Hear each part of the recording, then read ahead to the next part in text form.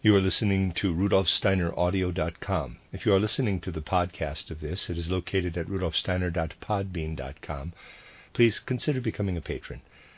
As well, there are two publishing houses, steinerbooks.org in America and rudolfsteinerpress.com in England, who are the sole publishers of Steiner into English and have given me permission to do these recordings.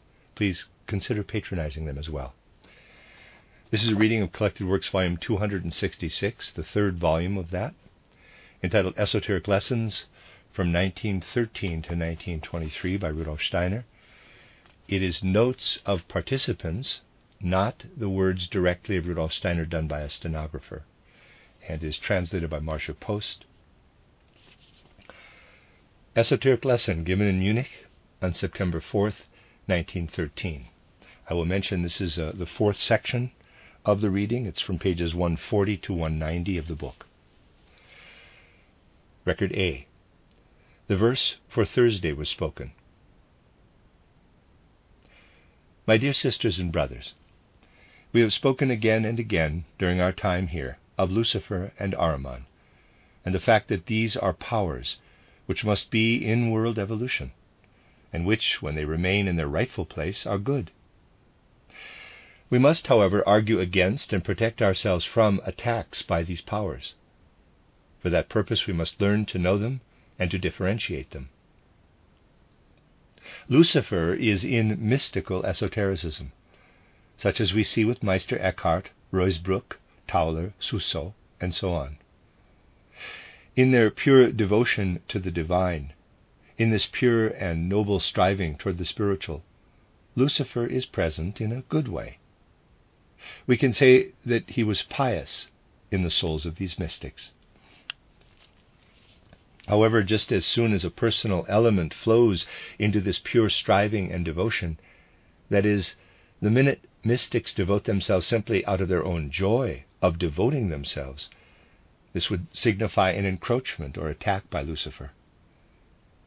We must be wakeful that nothing of this kind enters into our striving.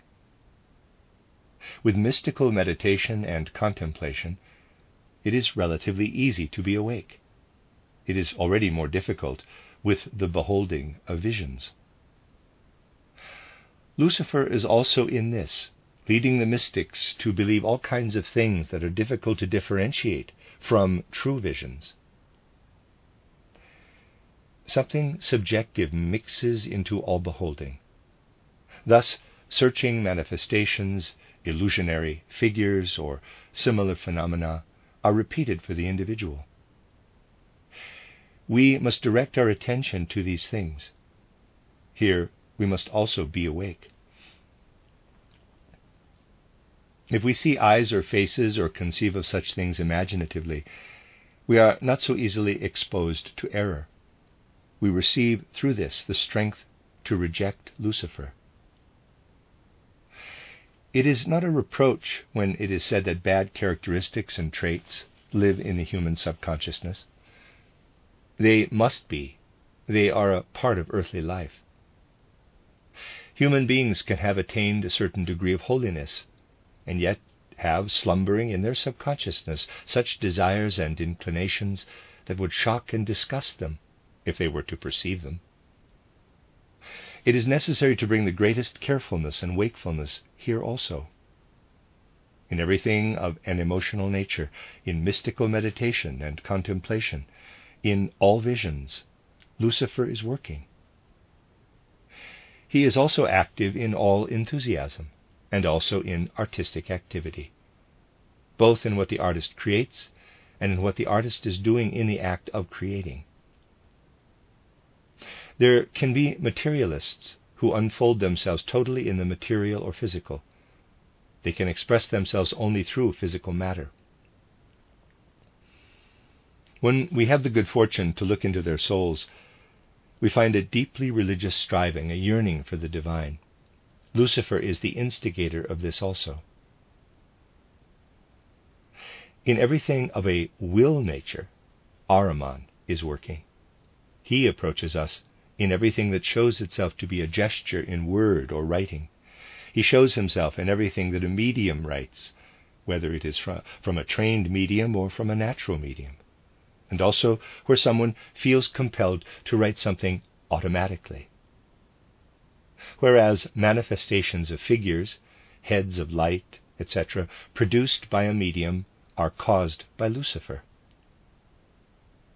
People can work against this urge when they feel compelled, for instance, to write. They can stop and not give in to these impulses or inspirations that they think they feel or perceive. They can bring a firm will against these promptings and can decide not to follow them. Through this exertion of the will, they can gain undreamt of spiritual forces. Ahriman is in what we say, in words that we form and send to others. As soon as the ear hears the sound, the larynx gives forth sound and words are written. Ahriman comes and hardens the tone or sound, the words and the writing. For this reason, it is important to strengthen the soul and to test our thoughts most subtly. Swedenborg's worldview, his visions of the future, and his experiences, prophetic dreams, are imbued with Ahriman. Ahriman also permeates what Kant was interested in and what he took from Swedenborg's writings. Readers aside, I realize Swedenborg is properly pronounced something like Swedenborg, but I'm going to pronounce it in the regular way, Swedenborg. End of readers aside. Quite often, almost daily, the question is asked whether or not one should set any store in what one sees, hears, or perceives. Is it the truth? Certainly you should set some store in it. Certainly it is the truth. Every small thing in esoteric life is important and is true. It is just a matter of knowing what stands behind it. We must be tremendously careful and pay attention. Be awake.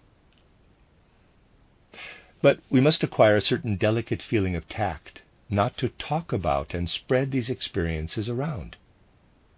Entirely within our innermost depths, we must seek to find out and sort out for ourselves whether Lucifer or Ahriman is involved. Naturally, we can speak about such experiences with our closest friends and get advice from those we trust. But we should be less willing to build teachings based on these experiences or pass them along as doctrine. Something that can happen to us daily or even on an hourly basis is that when we are walking along the street, we have a vision of a person and then actually meet that person after a few minutes. Now, it can be that we have something to say to the person in question. We have this presentiment of his coming and hurry our steps to assure that we meet. Precisely as a result of this presentment, this spiritual faculty. However, we must not do that. We may not use spiritual capabilities to our advantage in physical life. On the physical plane, we must act in accordance with the laws that have validity there, as if we knew nothing of esotericism. Such an occurrence may serve only as an indication to help us notice such things. In the exoteric lectures, we have spoken repeatedly about how Maeterlinck wanted proof of the spiritual life. If people were to experience Goethe's soul standing before them, and had true proof that it was Goethe's soul, and if they spoke with this soul of Goethe, they would quite certainly say that this is an irrefutable proof of the immortality of the soul. Bracket, compare this with record D, close bracket. According to the laws of the physical plane, this conclusion would be the only right one, and yet it is not correct. It is not right to say that is Goethe's soul. Lucifer is hidden in this soul of Goethe and leads us to believe that it is Goethe's soul from such and such a year. Only when we are conscious that Lucifer is hidden in this soul of Goethe do we have the possibility to penetrate to Goethe's real soul, which develops further in the spiritual world. Only then can we approach his true soul and thus have a real proof of the immortality of the soul. People approach esoteric exercises quite thoughtlessly. Many begin to do them but don't continue out of laziness, half-heartedness, etc. But the meditations are for the soul what breathing is for the physical body. If we gave up breathing, Ahriman, as Lord of Death, would intervene immediately. The soul must come to the point of not having to struggle or force itself to do the meditations, to the point where it does not want to live without them any more.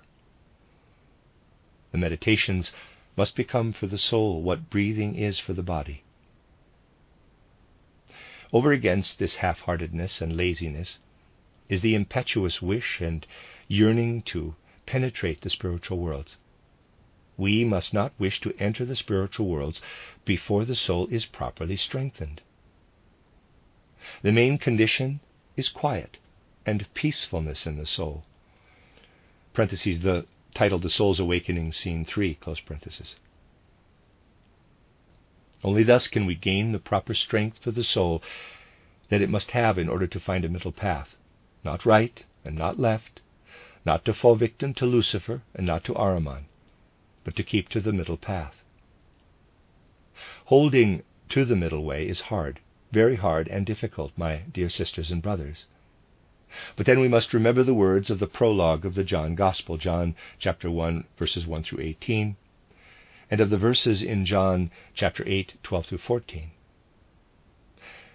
When we are standing in the middle of the tumult and chaos of the spiritual world, visions and figures come from all sides, and we do not know the way, and are torn from here to there. Then we should place before our souls the words, quote, "In the beginning was the Word," close quote, and so on, or, quote, "I am the light of the world. Whoever follows me will not walk in the darkness, but will have the light of life," close quote. Then everything will scatter, and we will be able to behold the right and the true. In this sense, we should ever again place before us the Rosicrucian mantra, EDNICMPSSR. And further, we will find more and more what is right along this difficult path when we are mindful of the simple but deep mantra with which we close our esoteric lessons. Quote, "In the Spirit lay the germ of my body, and the Spirit has imprinted in my body the eyes of sense, that, through them, I may see the light of bodies. And the Spirit has imprinted in my body reason and sensation and feeling and will, that through them I may perceive bodies and act upon them. In the Spirit lay the germ of my body. In my body lies the germ of the Spirit, and I will incorporate into my spirit the supersensuous eyes, that through them I may behold the light of spirits. And I will imprint in my spirit wisdom and power and love, so that through me the spirits may act, and I become the self-conscious organ of their deeds. In my body lies the germ of the Spirit." End of Record A. Record B. We want now to attempt to point out the subtle effects that the Luciferic and Ahrimanic beings exert upon the most intimate stirrings of our soul. For it is the duty of all who seek the way to the esoteric life to know these effects. There are especially two kinds of people who seek in totally different ways the path of spiritual knowledge. This seeking for the Spirit is within the disposition of all human beings, even though not everyone wants to admit it. Even in the worst materialist, there lies quite deep in the subconscious the yearning for the Spirit. They cannot attain this knowledge because they seek physical proofs for spiritual matters. Metterlink can be cited as an example. He who comes so close to the spiritual also desires physical proofs. Now there is another type of human being. There are human beings who, out of their most inward consciousness, out of their deepest soul feeling, feel themselves drawn to the spiritual. And they have an intimate knowing that does not manifest in visions. They do not need, either through physical proofs or through sense physical theories, to have the existence of the spiritual world explained.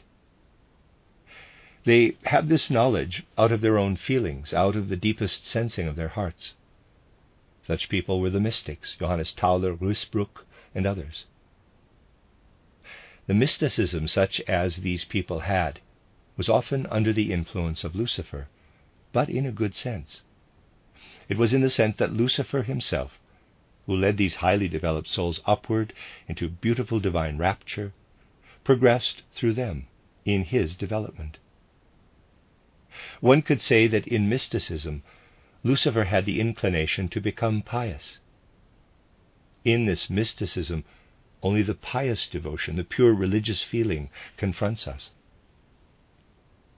In contrast, there is yet another mysticism, namely that of the prophetic seer, mediumistic mysticism, that can either be a natural, innate disposition, or that is also often attained through specific training.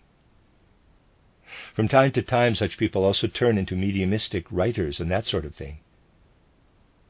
Here we see only the impulses of Ahriman holding sway.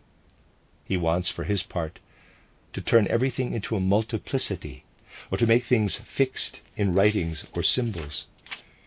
We find the Ahrimanic principle also in writing that is momentarily impulsive and arises out of inspiration, without being mediumistic in nature. We must bring the right harmony between the state of entering into rapture and that of immediate direct writing under the influence of Ahriman. For this we must suppress the impulsive writing down of things as soon as it begins to appear. It can be pushed back, as it were, until it becomes clear in us. Only then will we be able to connect the two forces with each other in harmony. It was essentially Ahrimanic impulses, for instance, that mixed in with Swedenborg's great gift as a seer, his foreseeing on the physical plane, his prophesying physical events. Thus the Luciferic and Ahrimanic principles exert themselves in many visionary manifestations that esoteric students often have in the beginning as experiences of the spiritual worlds. The visionary objects that students see, figures, heads, eyes, are real facts that are seen. They come up from the depths of the subconscious of the human being. Hidden away lie furtive, secret inclinations, drives, and desires, of which human beings know nothing in their upper consciousness. They do not always need to feel ashamed of these inclinations and desires, because they belong in a certain sense to human nature, and without these things earthly evolution would not be conceivable. Such feelings of the most hidden drives and desires surface through our esoteric training as visionary forms. They can even appear as the figures of the most exalted personalities, and yet they are human desires slumbering deeply hidden in our subconscious that Lucifer holds up to us symbolically. It would be good to let such visions pass on by us in peace, and to not speak much about them, or at most only to those people who are called to explain these things to us. Even more important, we should not use these visions as teaching material. Esoteric students could now despair and ask themselves how they are to find their way when Lucifer and Ahriman are lurking there. Concerning this, we can always give the comfort and the indication that when we hold on to what is offered in the John Gospel, quote, "In the beginning was the Word," close quote, and so on, and also in the 13th chapter of the John Gospel, or when we let the Sermon on the Mount or the Beatitudes work upon us, then we have a certain guidance that brings a differentiating between truth and error. The end of Record B. Record C. Yesterday we learned that Luciferic and Ahrimanic beings and forces work into humanity. The forces mix and flow together in the human being. Ahrimanic forces express themselves in human gestures, writing, and movements. All writing media operate under the influence of Ahriman. The Luciferic influences and forces express themselves to the human being as visions, images, and in general through the perceptions of feelings. All of the mystics of the Middle Ages were influenced by Lucifer. Lucifer wanted to redeem himself in Cusanus, Suso, Tauler, and Meister Eckhart. The redemption of Lucifer happens through love, through the higher love that is free of egotism. The redemption of Ahriman happens through thinking. As a remedy for the Ahrimanic attacks that are too strong, thinking through the first chapter of the John Gospel is greatly recommended. Quote, "In the beginning was the Word," close quote, and also the 8th chapter. The worst and most seductive images and visions are those that appear in beautiful, glorious color phenomena. There we must be particularly awake. Flattering the teacher is a great danger for the teacher. We should not bring such great admiration toward the teacher. Also, those who teach should endeavor not to let too great an admiration be brought toward them. Those are precisely instances where the ones teaching can take damage upon themselves. The Ahrimanic belongs to the future. It is what flows out of the thinking. It is then realized through the will. End of record C. Record D. We have spoken a great deal about Luciferic and Ahrimanic powers, and must, according to the most important regulation in the old mysteries, learn to recognize their nature and their effects, especially their working in the spiritual world, at the threshold of which we are all standing. People can approach the spiritual world through their feelings. This is feeling mysticism. All the mysticism of the Middle Ages, Master Eckhart, Suso, Tauler, etc., was feeling mysticism. Lucifer was in this mysticism. He attempted to become pious in it. In prophetic seeing, all the mysticism of Swedenborg, we have the Ahrimanic impulses. This includes what is of the will nature, what presses into our gestures, into deeds, into the impulses to write something down. Thus, Lucifer works from outside, separated from the human being, and Ahriman works through the human being. Ahriman works in the natural medium. Lucifer works in the trained medium. When we have visions or inspirations, we must push them back and not let them become active. We must seek to recognize them according to their worth. We should indeed pay attention to them, but not let them influence our actions in outer exoteric life. People who begin on their own to do exercises and meditations, and then after a time drop them, fall victim to Lucifer. Meditation should never be dropped out of laziness. It must become as necessary to us as breathing is for our body. Then it is right. When mediumistic spiritualists let the spirit of Goethe appear and want to prove the immortality of the soul thereby, they think it is the soul of Goethe as it lives now. That is an error. It can be that it is Goethe's soul as it lived in his body in 1828, and is, through Lucifer, made to appear as if it would be like that now. In order to find our way in the chaos that surrounds us upon entering the spiritual world, in order to have the correct helm for our soul ship, we must call awake in our soul the first chapter of the John Gospel, or John chapter 8, verse 2. With those we will not succumb to error. The end of record D. Record E. Behind everything that is of a feeling nature, Lucifer hides himself and intervenes constantly. Behind everything of a will nature, Ahriman is hidden. Clairvoyants observe that in most souls, human beings strive toward the highest in their inner feelings. Even with the strongest materialists, one finds this. There, where quite deep religious feeling is strengthened and intensified through meditation, visions and experiences often come about. Here, true esotericists should engage their powers of observation. Naturally, the visions are all true, but we must first learn to read them. We must distinguish what rises subjectively out of our soul and mixes in with the objective soul images. We must know how much is from Lucifer and how much is from our own being. All of the emotions, desires, and passions that slumber in the depths of the human soul strive to surface precisely along with the visions, to mingle with the spiritual images and lead us to error. It is also especially important to observe how what is subjective always repeats itself, for example, in animal forms, and so on. There we can learn to be especially careful and can take our self-education in hand. Wakefulness, everything that manifests through the word, writing, sound, and gestures, is of an Ahrimanic nature. Also all visions and dreams of the future, and so on.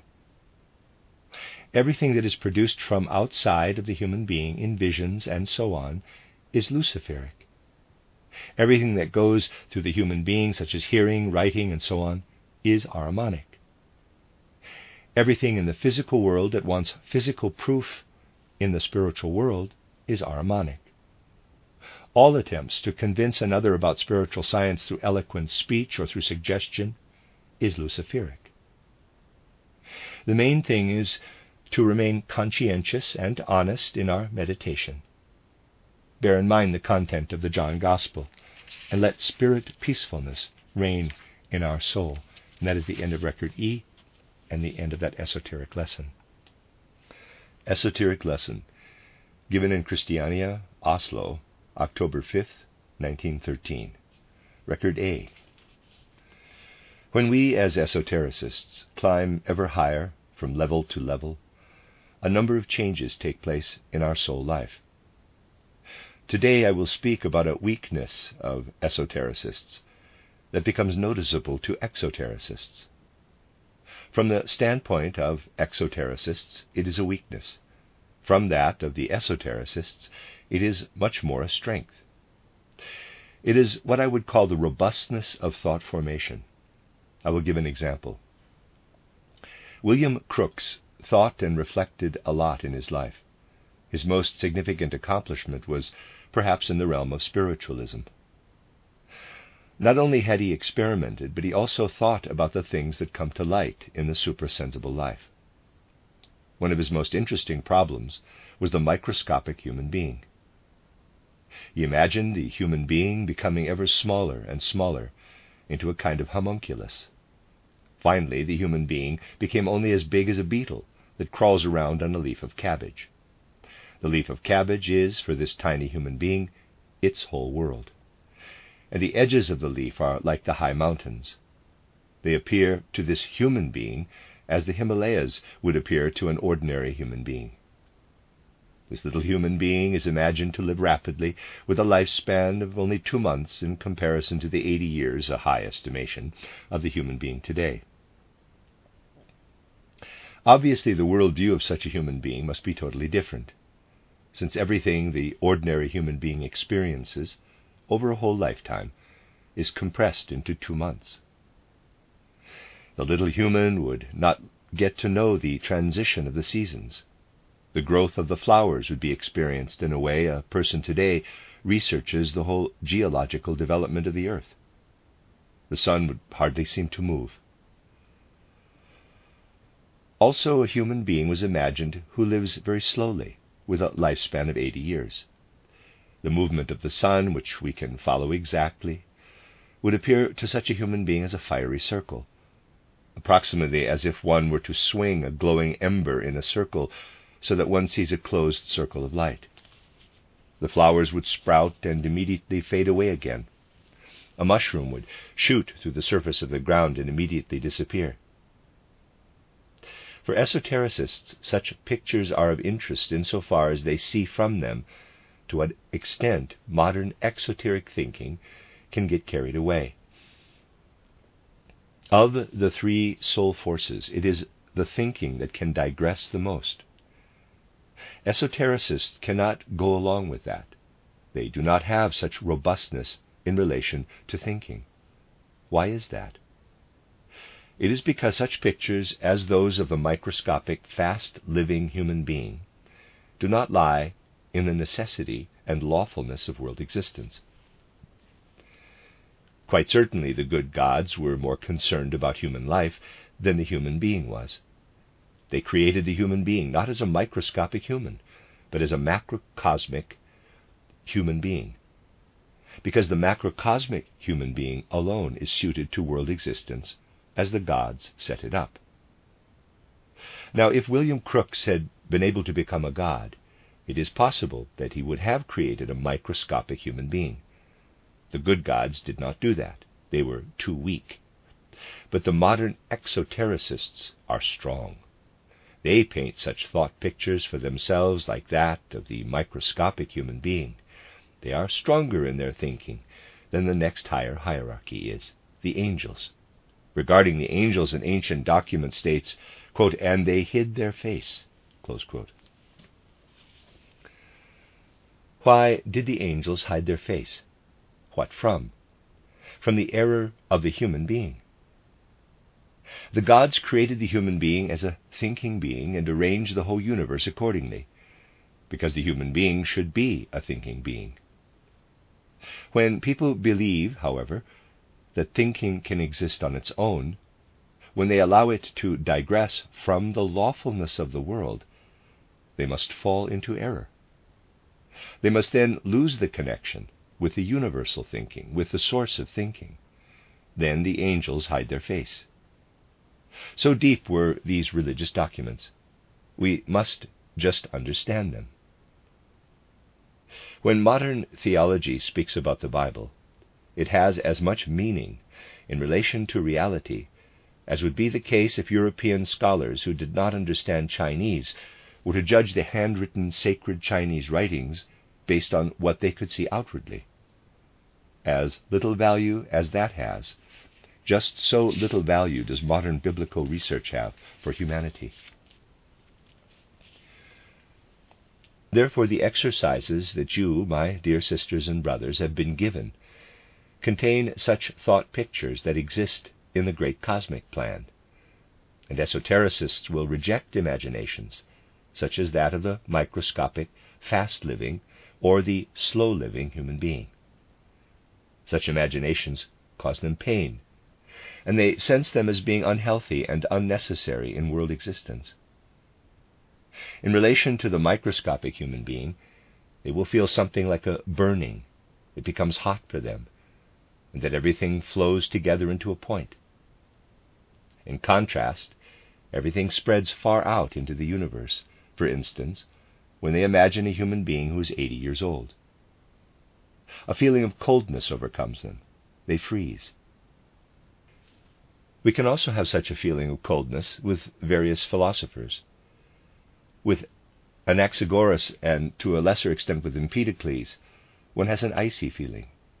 In relation to Leibniz, one senses a feeling of beneficial warmth. He is, if the expression is correctly understood, an agreeable philosopher. One has a feeling of burning, of being hot, also when one meditates on a point. That is, at the same time, a good measure of esoteric development. If I have no trouble imagining a point, if it costs me no effort, such as is the case with how it is taught to the school children today, it is not right. When esotericists have to exert themselves, and when they have a hot, burning feeling, it is proof that they are advanced in their training. Such a picture taken from world processes is a bowl filled with oil in which a flame is burning and shining. The bowl stands still and the oil is consumed. Whoever imagines themselves in this picture receives through it a true image of the nature of the human being. The bowl is the solid, the physical body. The oil that is consumed is the etheric body. The flame is the astral body. And the light is the I, capital, of the human being. This human essence or being is very different according to each climate and place. And more than we usually realize, human beings grow together with their surroundings. There is a difference if a person travels from Berlin to Sicily or to here, Oslo. people experience something different when they travel to the north. The etheric body becomes ever larger, especially in the northeast, for instance, in Finland. When someone travels from here, Oslo, to the north, the etheric body must contract. Through this, strong healing forces can be set free. Of course, it depends on whether the one who is to be healed gives resistance or not, and it depends on karma. The end of Record A. Record B. There are many things that esotericists cannot do, things in which they are weak when compared to the exotericists. Tomorrow we will discuss things that esotericists must acquire for themselves. Esotericists can no longer let their thinking buzz around such as the exotericists do. An example is given of what is meant. Exotericists imagine a little human being, like that imagined by Crookes, which is as small as a little beetle. It is a human being that lives only 2 months and is, in this time span, child, adult, and elderly person. In comparison to such thought-out things, the thinking of the gods is weak. They can think the human being only in the size and makeup actually existing now. It must cause esotericists burning pain to think of the microcosmic instead of the macrocosmic human being. The little compressed one must cause the esotericist pain. The large macrocosmic human being must create fire for them. All of this vague thinking about the universe, such as questioning and brooding about what was before Saturn, what was there before God was there, etc., must create a tremendous coldness for the esotericists. To think or imagine a point and a circle, or a point or a circle, is difficult for esotericists, but not for exotericists. The esotericists also train their soul. In this way, we can get an idea of from where error and evil came into the world. Getting to know the etheric body happens through attention and concentration. Getting to know the astral body comes about through the devotion of the soul, through meditation, through going into our soul. And the result is an expansion of the memory. A good means of meditation is to imagine a bowl of oil and a flame that shines and consumes the oil. That is a symbol for an imagination that corresponds to a natural possibility. The bowl is the physical body, the oil is the etheric body, the flame that burns and consumes the oil is the astral body, and the shining of the flame is the eye. The end of Record B and the end of that esoteric lesson. Esoteric lesson given in Christiania, Oslo, October 6th, 1913, Record A. We all want to attain entrance into the spiritual world. We all see before us, or at least have an inkling of it, a portal with a threshold. And in order to reach it, we are given certain exercises. In spite of that, the way is difficult and full of obstacles. The path leads through a sea of sorrows, and a great deal of patience is necessary, so that we do not become exhausted along the way. Who creates these obstacles? First, our own nature creates them, and second, Lucifer and Ahriman seek to lay obstacles in the path. Both of these beings have their effectiveness on earth. It is an effectiveness that could be good, if they limited themselves to what they should, to living in the effects of the sense world. However, they are not content to remain in the spiritual realm where they belong and only to send their effects down into the physical plane. They want to reign on earth also with their eye consciousness. We know that human beings attain their eye consciousness on earth. The angels achieve it in the elemental world, and the archangels in the astral world. Thus, Lucifer and Ahriman wish to penetrate into the eye consciousness of the human being. Ahriman is the Lord of Death, as determined through the nature of the human being. There is no life in the stone, that is its nature. Now Ahriman wants to extend his power to what crosses the portal of death, what belongs to the spiritual world. For this reason he brings to modern human beings, the materialists and monists, the lie that there is no eternity, that the soul is contained in the physical and ceases to exist when the body dies. Ahriman can draw near human beings because they have fear. If it is normal fear of which people can easily attain knowledge, it is not so bad. But it becomes bad when this fear slumbers in the depths of the subconscious. Such people fall victim to Ahriman. This fear is present with all the followers of materialistic science, even though they would not believe it if one told them so. But this is so with all the people who have no relationship to the spiritual world. Goethe quite correctly has Mephistopheles say, quote, "People never feel the devil, even when he has them by the collar." Close quote. You need only go into a laboratory where many people are working, and you will see how strongly their etheric bodies are impregnated or fructified by Ahriman. Clairvoyants see in them exactly the same forms that they see in the etheric bodies of people who are filled with fear. When people walk through a room where there is a mirror, they see their image.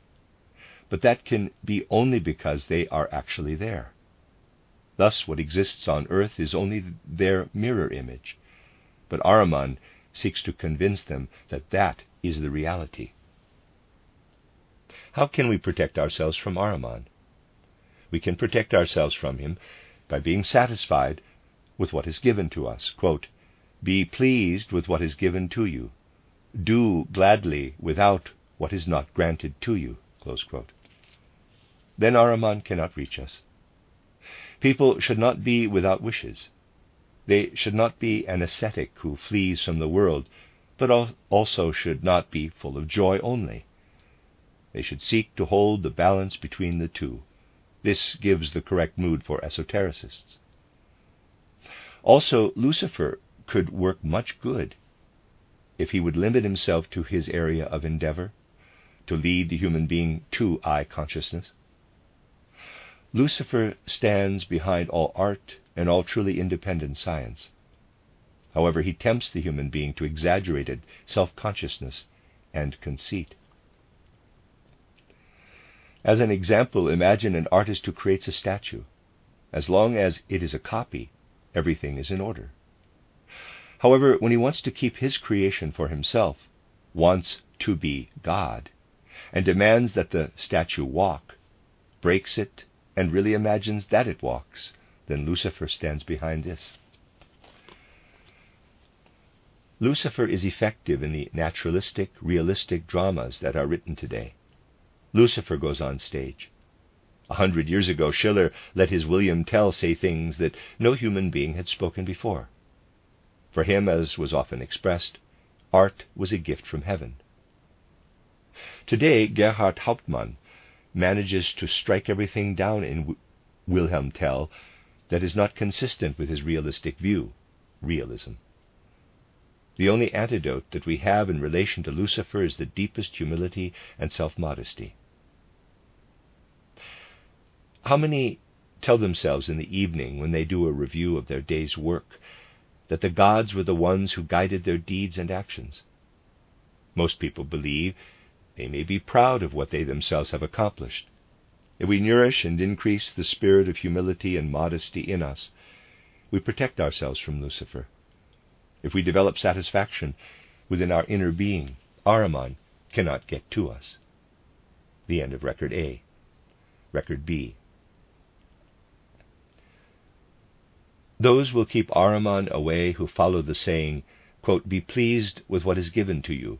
Do not desire what is not given to you." Close quote. To have the right attitude toward Lucifer, esotericists say, quote, "Practice self-knowledge by looking at your deeds and not ascribing them to the God in you." Close quote. Human beings see only a mirror image of themselves on earth. Human beings are spiritual beings. Because they see their mirror image on earth, they come to their I consciousness. Human beings must get to know their I on earth. Lucifer and Ahriman commit the mistake of carrying their I into the physical plane, instead of carrying its effect into the physical plane. We must not stop with just having the imagination. We must learn to read it. Ahriman has influence in the physical world when only the physical sense world is acknowledged. And this condition of the physical body and etheric body is revealed exactly to clairvoyance. This is the condition that they otherwise find in human beings who are feeling fear. Ahriman deceives us in the beholding, and so the reading must become beholding, seeing. Lucifer seduces us to seek God in ourselves, to regard ourselves as the Lord God. We can protect ourselves from this through humility and modesty. Esotericists must learn two things. Number one, to be devoted and loyal to doing the meditation. Number two, to have patience. Ahriman is also the tempter in the elemental world. For this reason, we should not say of what we see in the elemental worlds, "I feel myself in a world of warmth. Nothing solid is there, or streams," etc. No, we should not say this. We should learn to read what we see there, and then we can say that it is the old Saturn evolution period.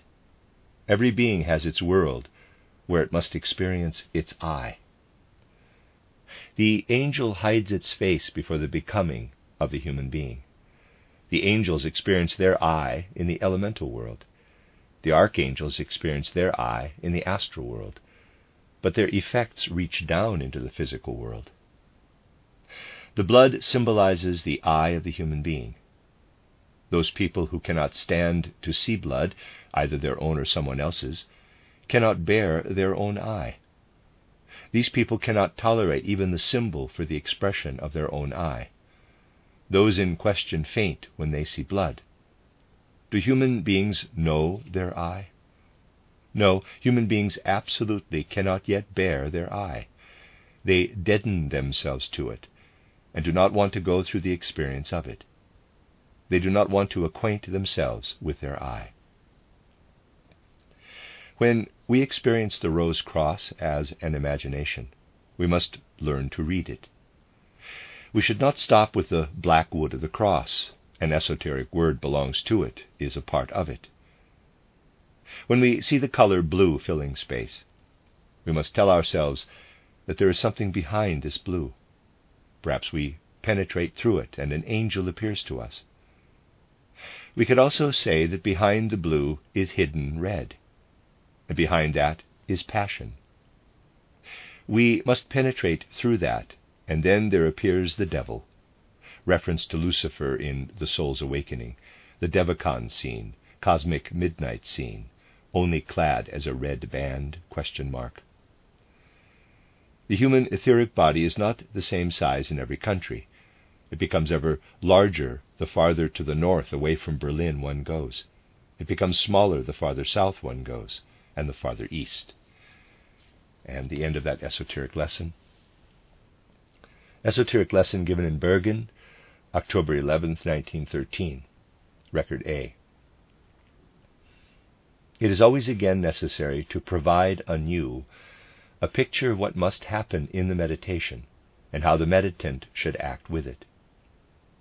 When you start to meditate, you should be careful that your surroundings are not too warm or too cold, so that you feel as few hindrances from the physical body as possible.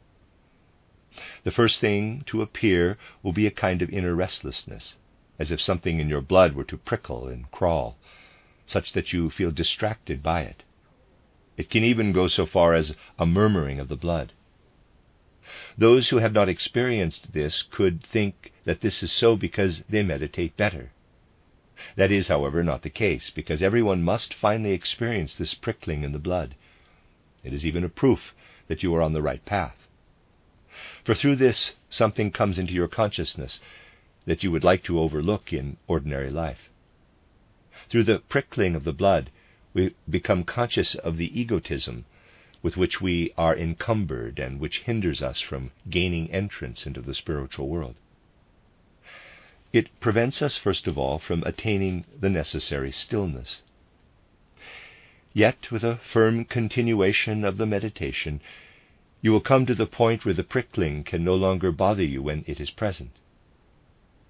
A second obstacle in meditation is a kind of difficulty in breathing. Whereas, beforehand, you felt your breathing taking place with regularity, there comes a moment when you feel as if your breathing would falter, as if you have a swelling or constriction in your throat that prevents you from breathing. This is also something that everyone who tries to meditate must experience.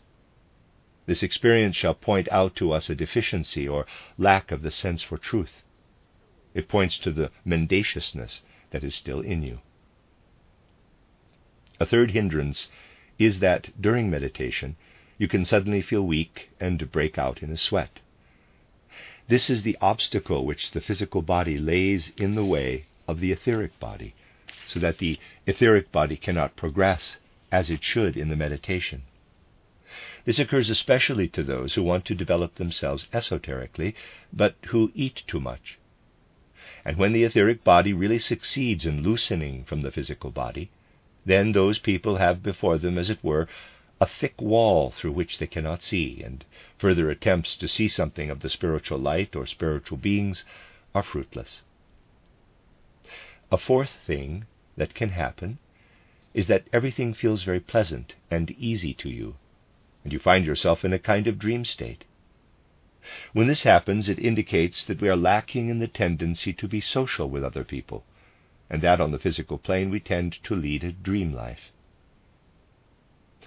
A remedy that is recommended against the egotism, which can occur so strongly that one experiences a great disquiet because of it, is to read and let work in us the Lord's Prayer, the Sermon on the Mount, or the beginning of the John Gospel. That will provide quietness at times.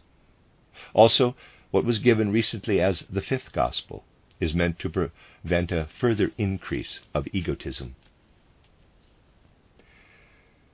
The more earnestly we develop ourselves as esotericists, the more we should nurture within us an offering, a devotion, that we should bring from our soul to the higher beings, for example, the angels. The angels need our esoteric striving and our study of theosophy as food for themselves. And to the degree theosophy penetrates us, and we make it a part of our being, in the same degree can the archangels use it for the further development of individual peoples and for their own development. The end of Record A. Record B. What does the soul do when it meditates? It becomes completely one with the meditation content. The hindrances that appear are the thoughts and cares of life that the soul cannot ward off. Then further obstacles arise. Number 1, a prickling, sticking, or buzzing in the blood during meditation. This reveals the egotism that we have in us, and we should thereby test where the impulses of egotism lie within us. Those who say they are glad that in their meditation no sticking, prickling, and also no buzzing arises, have absolutely not yet meditated deeply. Number 2, the appearance of a choking in the throat during meditation. That is our untruthfulness, this angel of death. The breathing is felt, and it goes to the point of constriction. Number 3, we experience during meditation, outside of our body, woven out of dreams or dream substance, a form of our physical body. It is the phantom, the form that takes in what will then become the physical body, and which is not buried with us. When both the blood and the breathing are overcome, and when we meditate further, it can then happen that during meditation the etheric body wants to leave, and because of the impure forces in us, the etheric body is as if pressed out of us in strong sweating, and then we see the physical body like a form woven out of fine material. The end of that esoteric lesson. Esoteric lesson given in Copenhagen, October 15, 1913. Record A. Through our exercises, we gradually enter into the spiritual world, but this is not possible without at the same time coming into contact with Lucifer and Ahriman. In the Bible we find the story of the fall of humanity, through which Lucifer, and then later also Ahriman, achieve influence over human beings. They work into human beings in such a way that when human beings enter into the spiritual world, it is difficult for them to endure their I capital. Certain people, even in the physical world, cannot bear the outer symbol of the I. They faint at the sight of blood. The fall gave self-knowledge, but with a limitation. Every time we take a step forward in self-knowledge, new temptations attack us, and indeed to the degree that we can just manage to endure them. Just as we are limited in our physical body with respect to the degree of pain we can endure, so too are our forces limited for enduring the higher worlds. Because Lucifer and Ahriman drove us out of paradise at the fall, they are again the ones we meet when we want to enter the spiritual world. And these beings bring it about that we feel our limitations. Ahriman is in everything that comprises the spiritual sounds, words, etc., that we can hear. We should always be distrustful toward these, for in human speech, which is differentiated into the various national languages, there lives untruth. Of course, it is not total untruth. Otherwise, we all would have to be lying every time we opened our mouths to speak. As much truth as is in the language, just so much truth lies in the voices, in quotes. If the voice always spoke the truth, then in the temptation at the fall, Lucifer could not have said, "You will become like the gods," but would have had to say, "I lie." Lucifer gives visions. We must break through these visions. Otherwise we do not break the shell that is around every human being and covers up the true spiritual world. The visions and the voices are around us like the shell is around the chick in the egg. In a vision we can perhaps behold an angel, and when we penetrate the vision, the angel turns into a serpent, the symbol of Lucifer. For Lucifer was in the form of a serpent in the temptation at the fall. Or, perhaps in our meditation we see the color blue. If we break through the blue can disappear and become red. This shows that we have seen our own passions. After the temptation, the human being did not receive through Lucifer everything that the gods have. The human being did indeed receive premature knowledge, but not life. Because of this, everything we know and perceive is imbued with Lucifer and Ahriman. Thus is it basically also this way with the content of our exercises. When we examine our exercises, we will find that they are so formed that they never call on human egotism. Many people find this unpleasant. We do not meditate on, in quotes, love or, in quotes, truth, because that would only foster egotism. However, in spite of that, such concepts like light and warmth, which are found in our exercises, are things of the physical world which we know at first only through the physical senses. All of this is a gift from Lucifer. For this reason, after the meditation, we should drop the content, empty the soul completely of these impressions. By doing this, we refuse everything that comes from Lucifer and Ahriman, and we prepare ourselves for the purely spiritual world. Then the world of the senses disappears, and the spiritual world opens up before us. This spiritual world has nothing in common with the physical world. Ordinary human beings are like the chick that would regard its eggshell as the real world. If the chick could see within its eggshell, this eggshell would not look small to the chick, but quite enlarged. It would look as large as our world looks to us. The content within the shell would look like the whole world. This is the way we see our eggshell. Our aura that is spread out around us is the blue vault of the heavens. If we break through our shell, then the sun and moon become dark, the stars fall to the earth, and in their place the spiritual world spreads itself out. Human beings live in their eggshell, their aura. The Elohim gave us our aura, and through the fall this aura became like a shell around us. We are within it, just like the chick is in the egg. The sky and the stars are our boundary, and we must use our soul strength to break through the boundary, just as the chick has to use its own strength to break through its shell. Then we achieve entrance into a new world, just as the chick has a new world before it when it has crawled out of the egg. And because human beings all actually have the same eggshell around them, and because astronomy could arise such as it now has, this lets the celestial bodies move around on the celestial vault. The eggshell is ex Deo nascimur. In order to break through this shell, and also take something with us into the spiritual world, we must bring with us what penetrates into our shell from the outer world, that is, from the spiritual world, and what is common to us all. This is Christ. Thus we speak in Christo morimur, and hope that when we have broken through the shell with Christ's help, we will be resurrected again, per Spiritum Sanctum revivissimus. The end of Record A. Record B. We should feel the suppressing of the content of the meditation as the fight against Lucifer. We must achieve an understanding for the so-called fall of the human being.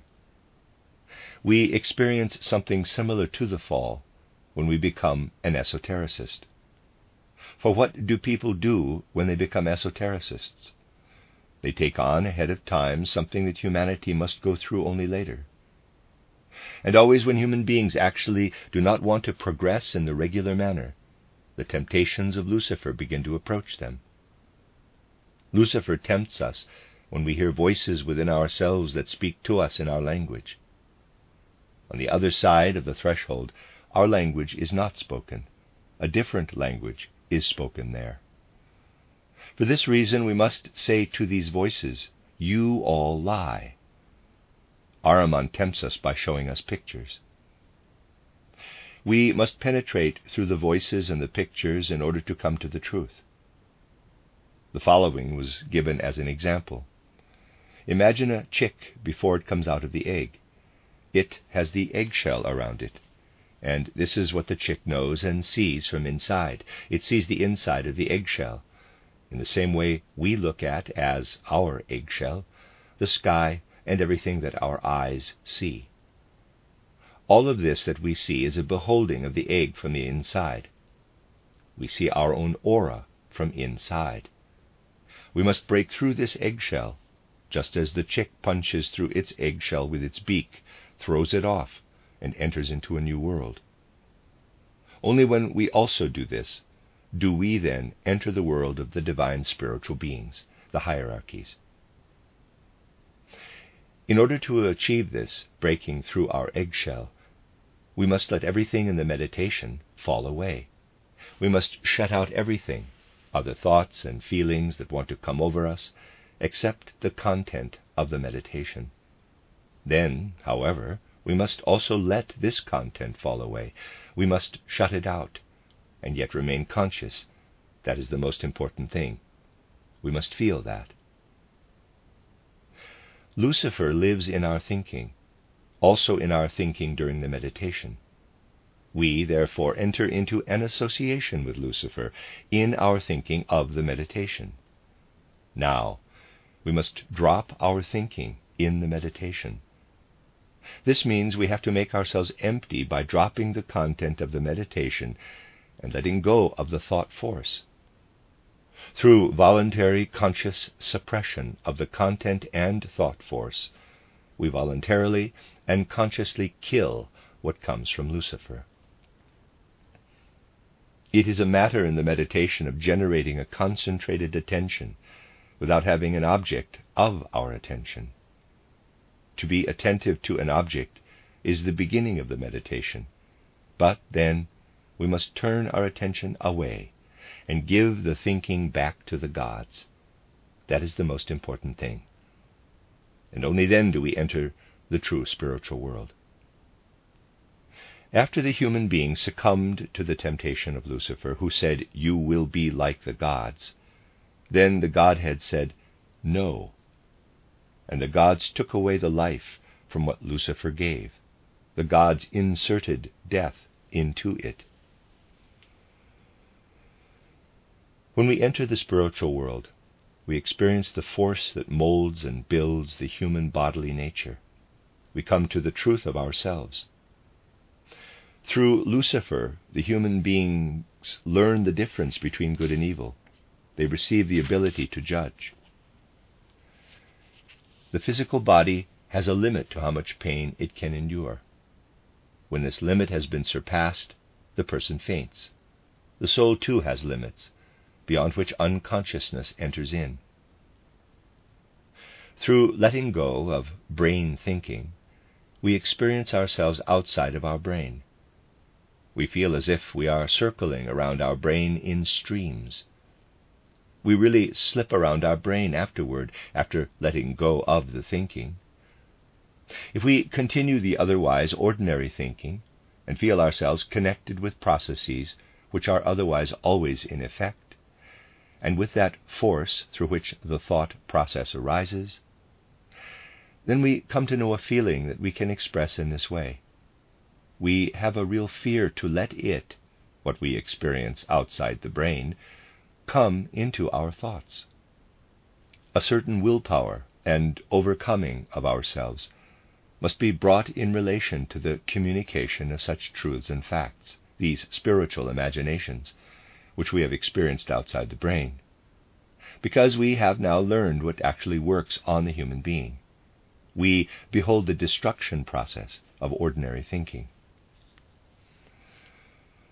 Spiritual researchers manage for a while not to involve themselves in the destruction process.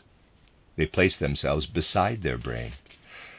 Devoting oneself or giving oneself up to the universe without exerting inner activity is a part of spiritual research. Then spiritual researchers learn to do voluntarily what is otherwise done involuntarily during sleep. Spiritual researchers learn to feel all of the functions of the body, breathing, processes of the glands, etc., and they face and experience the whole human being from outside.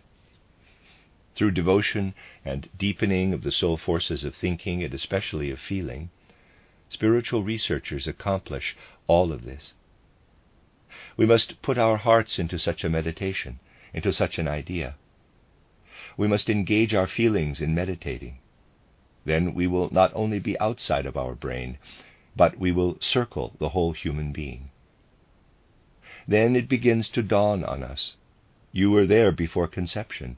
You descended down into this incarnation. We look out over earthly life, and we have a typical spiritual experience. It is as if a lightning bolt split this body. This experience shows us in a picture that it is as if a lightning bolt shot through the house, through your body, and carried it away. That is a distressing experience. It is the experience of coming close to death. Now we see and know what the soul spiritual core of the human being is. We must then also learn to concentrate our will selflessly in regard to the outer daily act of speech. Just as we can release the power of thought from the brain and the whole human being through the feeling, so too can we release the power of speech from language itself. The speech movements must be silent. We may not come outwardly to speaking. We must practice inwardly, soul spiritually. We execute the same activity that we would otherwise do in speaking.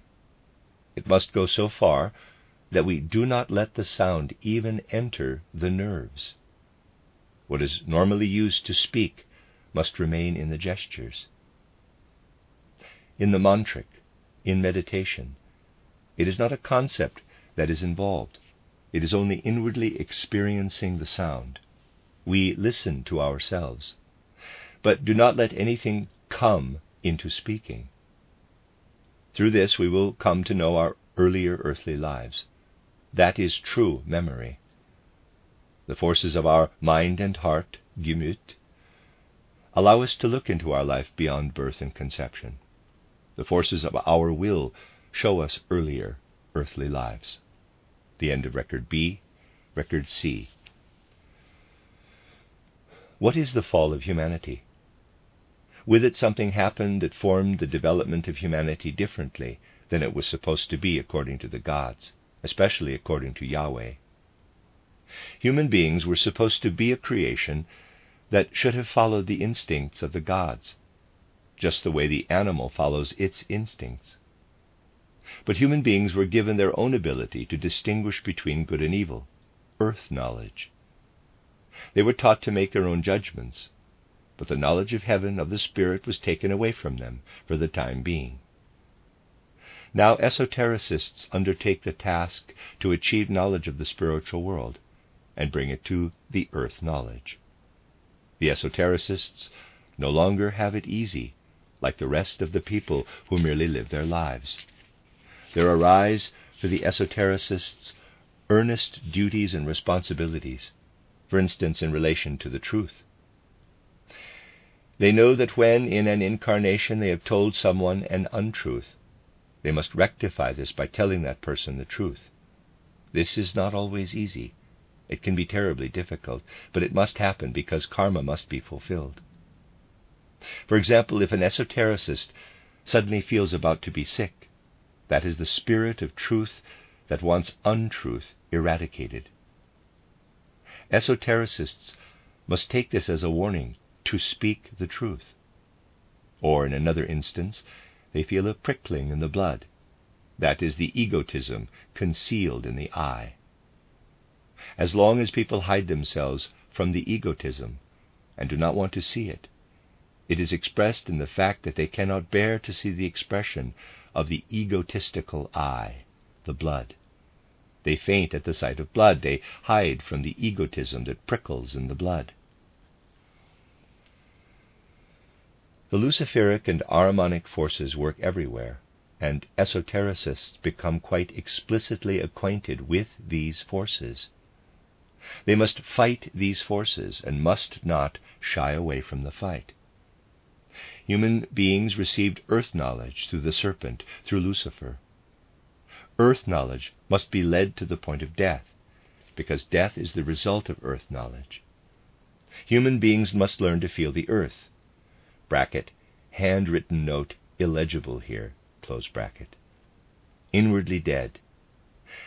They must be able to let their thinking die and yet remain awake and conscious. The meditation content is given in words of the human language, but the language is Lucifer's work, Tower of Babel.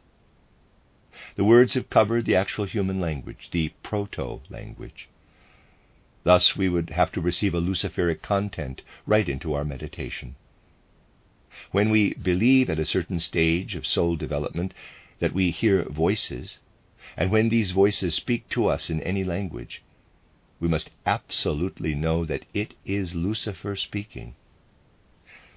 What the voices speak are lies, and with strong inner force we must break through the shell of these lies in order to come to the truth. That is, to the true spiritual world, which is covered up by this shell of lies. And when people believe they see pictures or images, this is, first of all, Ahriman at work. We human beings are like a chick in the egg, like a chick that believes that the shell of the egg is like a mirror from which it can see what it itself is. Human beings must have the inner strength, when, for instance, an angel appears, to penetrate with knowledge force through this picture and discover that the angel changes into a devil. The chick could believe that its shell is the universe. Human beings believe the same thing. People are stuck in their own eggshell and believe that this blue shell on which they see the stars, sun, and moon is the world. It is not. People are doing the same thing that the chick does. and when the chick uses its strength and bursts through the shell, it is like the human beings who use their inner strength and burst the shell of the world egg that they regard as the world. Then, when they have burst through the shell, people see that what the astronomers say about the sun, moon, and the stars is not entirely true. They see the world of the hierarchies and their working. The stars fall down for them, and the sun and moon lose their physical light. They go out into the world of the Father God, of the Creator of the world egg, which before was their whole world. Human beings enter into this world of the Father God through death, but also through initiation. Christ belongs to both worlds, their primordial world, but also the world of the egg, because he made the sacrifice to give himself into it, the world of the egg, and to work in it. He did this so that human beings could find the inner strength to burst the shell, and so come into the world of the hierarchies, the world of the Holy Spirit. The mantra "In Christo Moremur" means to let our earth knowledge die, so that the heavenly knowledge can light up again. Just as the physical body comes to its limit of how much pain it can bear and passes out when the limit is surpassed, so too does the soul have limits of its ability to endure. Then it, the soul, cannot manage any more, and must do what the Spirit of Truth demands of it. It must break through the knot.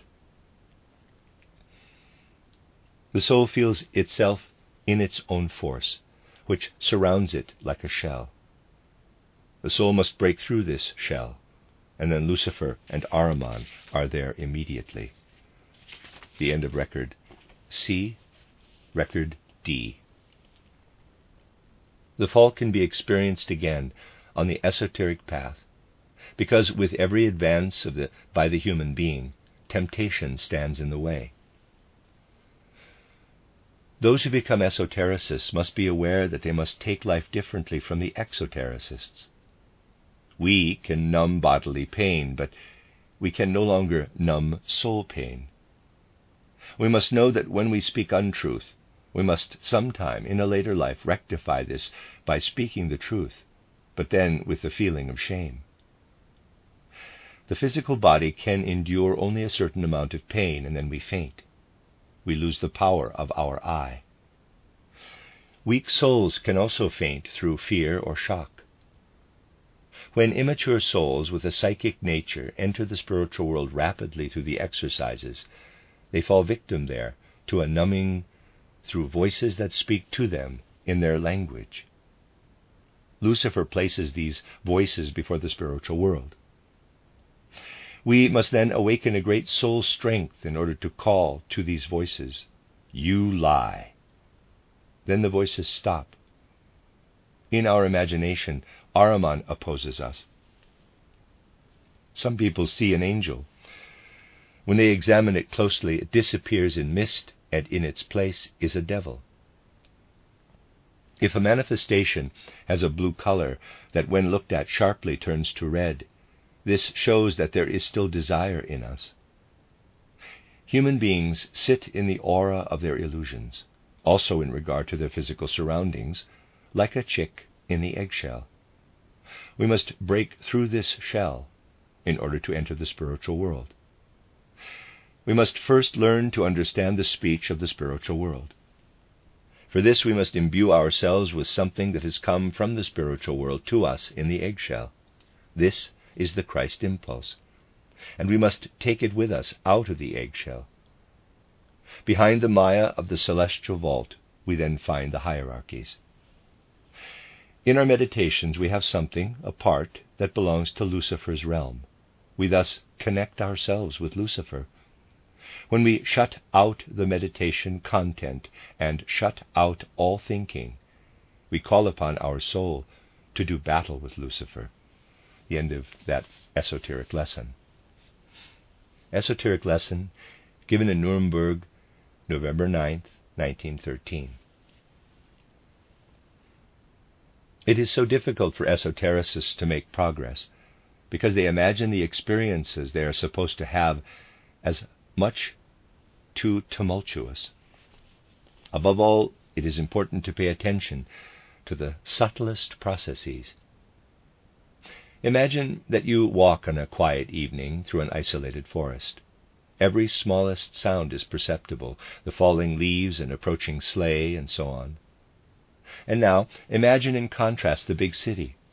In the noise of the streets, you will perceive nothing of that kind, and yet these still, fine sounds are present here also. In meditation there surfaces everything possible that did not reach the threshold of consciousness before. I hear the complaint so often that so many thoughts and pictures surface in people's meditations. They cannot control the thoughts and pictures, nor can they free themselves from them. You can absolutely take this as progress in meditation. Because the astral body and etheric body loosened their connection to the physical body during meditation, the esotericists objectify their other human being. In these processes, they should examine their soul spiritual element that weaves and works without their assistance. Lucifer's temptation approaches esotericists from within. Ahriman's comes from outside. An example, let us assume that you live in a well-behaved, quiet family. However, your family lives wall on wall with people who often tell or read aloud stories about robbers. Even if you have not heard them with your physical ears at all, their stories imprint themselves on your etheric body and emerge during meditation. Another example, you experience a dog being run over. In your own body, a whimpering and barking can result after experiencing such an accident. Out of other connections, a whole pandemonium sets in during meditation. Meditants should not despair about this, but should be happy because they can get an idea of the connection and learn to examine ever more objectively everything that has worked upon them beforehand. It is like a feeling or touching of your whole body during meditation. Here and there feelings of pain appear as the result of egotism and other things. With this feeling or touching, you begin above your head and go bit by bit down the whole body. You will also learn, starting with the phenomena of an illness, to draw conclusions about earlier experiences. For example, an inner ear infection can suggest the most peculiar impressions that were imprinted on the etheric body because the person had, as a youth, heard without full consciousness stories about robbers. These stories then had the liveliest effect. If people fall asleep during theosophical or similar lectures, what they heard works on in their etheric body, especially when they later have pangs of conscience about having fallen asleep. When they reproach themselves, it often works very strongly in the subconscious. Regarding the self-recrimination, that we are still bad because ugly pictures keep arising during meditation and inner concentration, the word of the gospel should comfort us. Quote, "He took our guilt upon himself." Close quote. End of that esoteric lesson. Esoteric lesson given in Nuremberg on November 10th, 1913. We want to discuss something that can be of value for our whole esoteric life. The goal of this esoteric life is to give us something that, as ordinary human beings, we do not yet have. We act like children in relation to spiritual worlds. Reasonable teachers or educators do not let children do simply whatever they want to do. That is, parents and teachers do not educate children by letting the children have their way with everything. We must consider and examine not what is, but what is becoming in the children, and must arrange everything in their education accordingly. Also in play, for example, one gives a child a gun that shoots blanks or a cap pistol, because a regular gun would cause damage. Thus is it also when human beings seek the spiritual worlds. If they were given too early the means to enter the spiritual worlds, they would cause only damage and disaster upon using these means before they were really developed enough to enter the spiritual worlds. We must treat children as emergent, becoming persons. They express their nature in their playing. A boy plays war. A girl plays mother and child with dolls. Likewise, esotericists must be treated as developing, becoming beings by the spiritual teachers and guides. And they must be given what they will need later. Our earthly development progresses. When we enter into new incarnations, it will be evident how important and necessary it was to have occupied ourselves with theosophy in this life. People will want to recall, they do not do this yet, their spiritual experiences. Those who have not taken in any theosophy will find nothing. They will brood over it. They will crave and starve for something that they cannot find in their memory. It is important, immensely important, to devote ourselves to the esoteric life, even though we do not enter the spiritual worlds consciously. We must see the spiritual work as a necessary preparation. We should banish everything else from our thoughts and feelings. What absolutely matters is the prevailing mood of soul. Imagine a chick breaking the eggshell and hatching. What is the difference between the time before it hatched and afterward? Beforehand, the chick was completely enclosed in the eggshell, and that was its world. Everything the chick experienced, it experienced as pictures within the eggshell. Where is the chick when it breaks through the shell? Then it stands on the outside of the shell. Then the chick's experience and perception expand around as far as its senses reach. Thus, it is a much larger space than before, and the life in the eggshell seems tiny in comparison. Human beings in the ordinary sense life are in the same situation as the chick in the shell. Everything around us projects itself as a picture. It appears to be the size it does because we are enclosed within this sense life and do not have a measure for comparison other than this. We look up to the blue sky and see the stars. Astronomers calculate their orbits and what they call their astronomical laws. And in truth they see no further than the eggshell. In our astral body we all carry such an eggshell around with us, an aura eggshell, a hull. It is only that with the chick, the shell is condensed to the point of being physical, and with us it is not. For this reason we do not notice it. Materialistic science, for instance, sees the sun as only a hollow sphere, or suppose it to be imbued with matter similar to what is thought to be in our earth, but just in other states of being. In truth, however, the sun is the center of our I capital. And when we see the evening star or the morning star, then we know as theosophists that there outside the forces are working which correspond to our etheric body. The end of that esoteric lesson. Esoteric lesson given in Berlin, November 17, 1913, Record A. Starting from the often stated fact that the mystery of Golgotha is the most important event in the evolution of humanity, and that since this event Christ is connected with the aura of the earth, Dr. Steiner said that many of us have had during our striving the question imposed upon us, where is Christ actually now?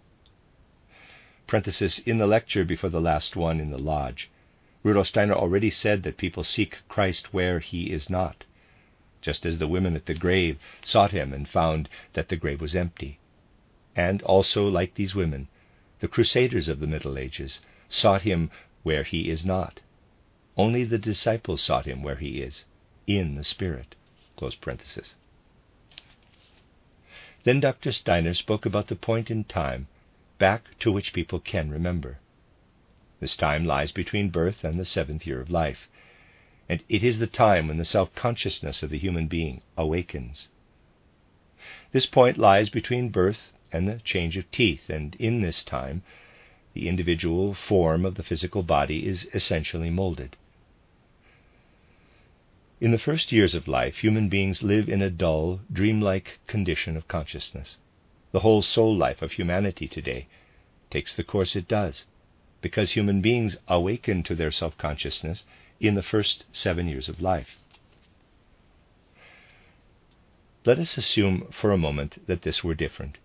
Hypothetically, we will assume that human beings do not awaken to self-consciousness until they are in their 10th year of life. Then their whole soul life would be different. Let us imagine that such people, who have awakened to self-consciousness in their 10th year, have the intention to wake up at a particular time the next morning. They would, upon waking up, have the impression that they themselves came to the door, knocked, and awakened themselves. Or they might see themselves coming into the room as a light form, walking up to them, opening their eyes, and thus awakening them. They would then know that Christ is in the same realm, out of which their own light form comes.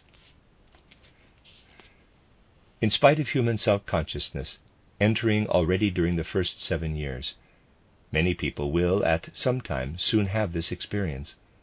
We are standing at a significant turning point, and we must point it out.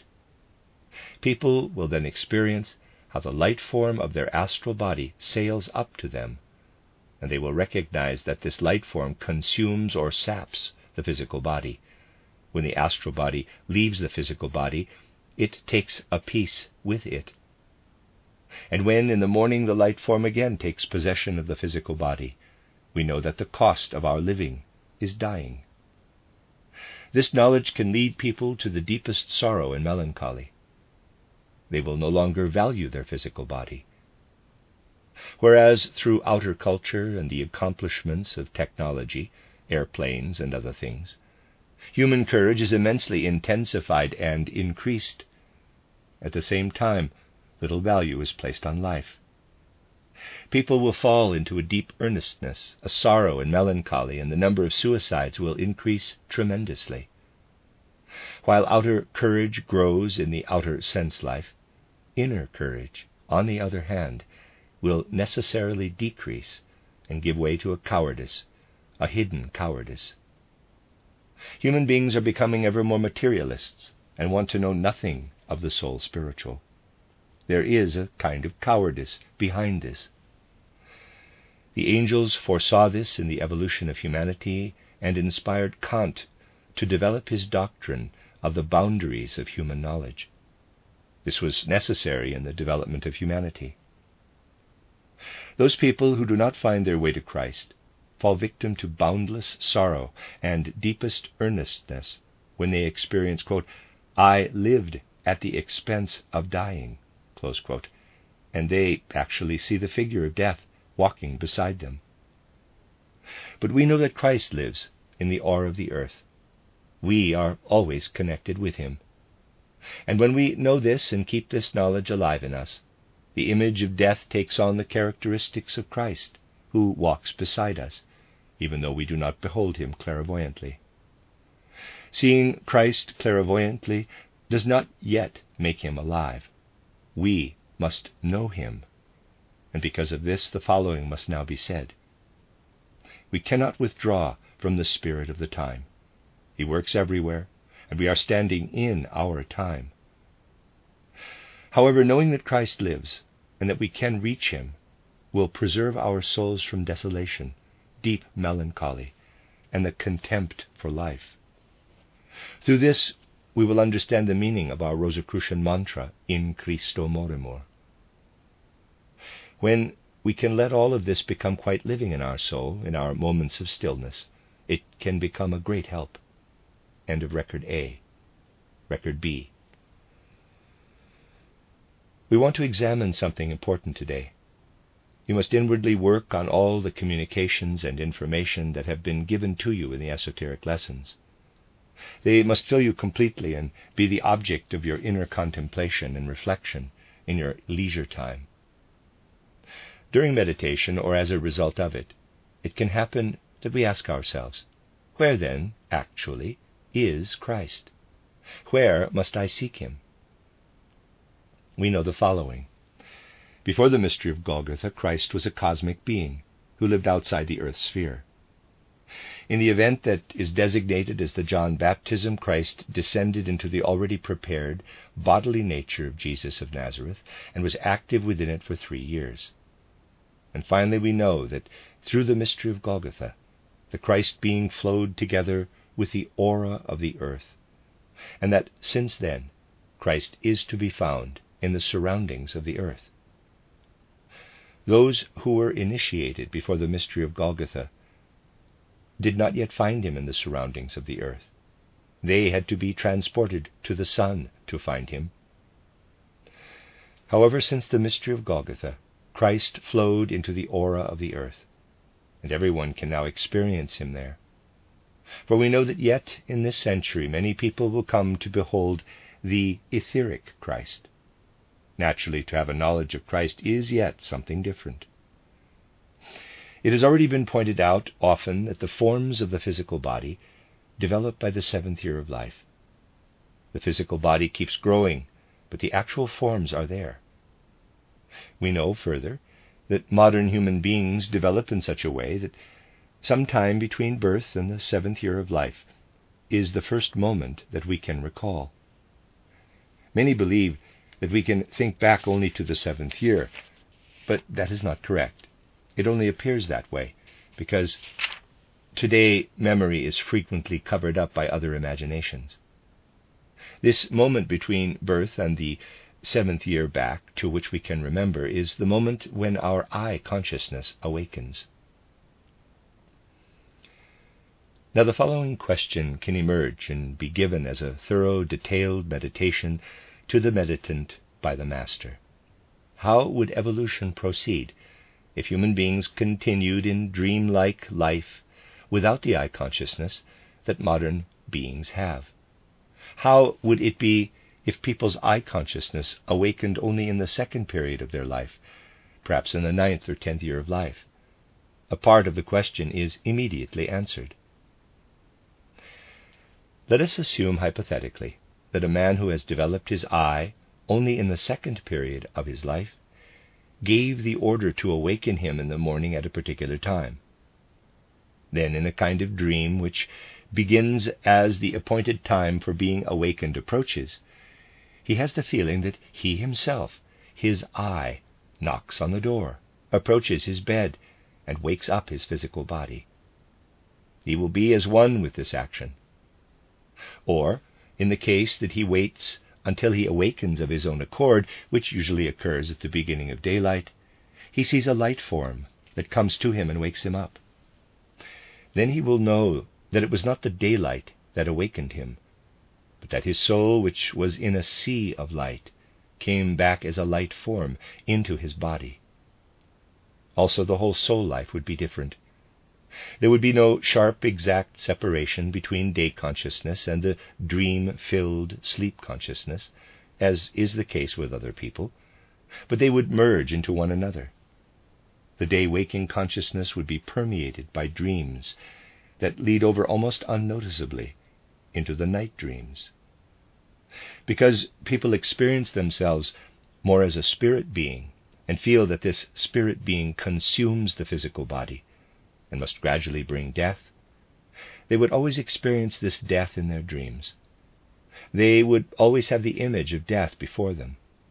Thus, a melancholic mood would spread itself over the whole of life, and in the end lame the creative forces. But Christ is to be found in this world of death. He is there. Modern human beings often lack the courage to seek Christ and to penetrate into the spiritual world. In this connection, people have become cowardly. We realize that when a characteristic develops on the one side, it weakens so much the more on the other side. Those who have the courage in the field of technology, for example in travel by airplane, can be cowardly when it comes to entering the spiritual world. An angel inspired Kant to maintain in his works that reason has boundaries and that our powers of knowledge are limited to the physical material realm. Thus the striving for the spiritual is quite dampened down today, and people do not even think about or realize how cowardly they are in relation to the spiritual worlds, and how their soul must become more and more desolate because of it. We are all dependent on the nuances of our modern culture, on the commercial, industrial times in which we live. And we must never forget that this is the time when materialism has reached its zenith, However, just as a rubber ball can be compressed only to a certain point and then springs back to its original size, so too will the souls that have been constricted by materialism unfold their wings again. The greater the soul desolation was, the stronger will be the reaction. It is always said that all of evolution proceeds in an even, steady fashion, but everywhere in nature there are jumps forward, and the development of the soul is preparing precisely now to make a leap forward into the future. The divine cosmic leadership foresaw materialism. Human beings were as good as cut off from the spiritual worlds, so the forces of the soul could then move all the more strongly in response. This is because the soul forces allow themselves to be pressed together only to a certain degree. The physical constitution of human beings will remain the same in the future, but their soul life will develop as if their self-consciousness would awaken only in later years. We must realize that the forces of death and life are in us, and that it is up to us to take hold of the life forces. If human beings do not achieve knowledge of Christ, if they reject the Christ impulse, they will face a boundless soul desolation and hardening, and will feel only death beside themselves. They will feel only death forces walking beside them, and will always have the feeling, I die into the death. A deep melancholy will take hold of such human souls. It will generate revulsion and weariness of life, and lead to epidemics of suicide. When we, however, imbue ourselves with the Christ impulse, we will know clearly that all life proceeds at the cost of death, but in such a way that death is the seed or germ of a new life in the spiritual world. Death itself will approach us in the form of Christ, and we will grasp correctly the meaning of the words in Christo Morimur. Contained in the 3 parts of our 10-word Rosicrucian mantra, we have all the wisdom that can lead us up into the spiritual worlds. The end of Record B. Record C. What is given to us esoterically, we should bring again to consciousness in our leisure hours and meditate on it in such a way that it does not become merely conceptual content, but becomes life, with which we can unite ourselves completely. Also, now something will be given to us which can be important for us to make into a meditation. We have already heard much about the mystery of Golgotha, and some of us have that feeling experience that Christ is all around us, even though it is not yet a clairvoyant experience. However, even though we will come to this higher experience only later, we can still feel ourselves permeated by Christ. Because we meditate thus about Christ, the question can arise, where do we find Christ, who, as we know, was a cosmic divinity, at first outside of the earth, and then united himself with our earth through the mystery of Golgotha? We know that Christ will not appear again on earth in a physical body, but we can ask ourselves, where is Christ to be found in the atmosphere of the earth? We can, when we are deep in meditation, feel for moments how our teacher poses for us questions out of the spiritual world, and that because we try to answer these questions, we are led further forward in our meditative contemplation. One question that could be posed is as follows. If we were so disposed that we would not receive between the 3rd and 7th years, thus in the time when the physical body receives its specific form, and from then on only grows larger, our I consciousness, but instead in the 10th year, in the second 7-year period of life, how would our consciousness develop? If our consciousness were such that until our 10th year we led a kind of dream life, and then our I consciousness awakened, we would have a totally different soul life from what we have now. If, for example, we would want to be awakened in the morning, we would see ourselves outside of our body. We would see how we knock on the door, and we would know that we ourselves were within the sound that awakened us. Or also, we would not wake up the way we otherwise would and see that it has become light, but rather we would see ourselves as a light form. We would behold ourselves as a light form and sense, in opening our eyes, how we sail as a light into ourselves and pervade our body with consciousness. However, the consciousness would not have a sharp boundary between the day-waking life and the dream life of night. These two would flow into one another. The entire day life would have a kind of dream condition passing through it. Yet we would know at the same time that we are, in the form in which we are free of the body, a spirit being that consumes and wears on the body and brings death. We would carry around in our dreams the consciousness of death. We would always behold the image of death beside us. And this would spread a great melancholy and sorrow over life, and would steal from us all strength of life. If all of this were so, the modern materialistic culture would flourish more and more, and the human soul life would become desolate. We could not develop courage for life anymore. Courage is indeed decreasing among people. There is a kind of physical courage developing, for instance, in traveling by airplane, but it is at the expense of courage for the spiritual, the courage to lift ourselves above the ordinary materialistic consciousness. As strange as it may sound, the good angels inspired Kant to develop his, in quotes, boundaries of knowledge. Because with the materialistic culture that had to come, human beings lacked the courage to enter into the spiritual worlds, and so remained stuck in the physical world. Yet just as a rubber ball that has been compressed to its extreme then springs back, so too will this pressing of the materialism call forth in the soul life a reaction, and then human courage will again want to turn to the conquest of the spiritual worlds.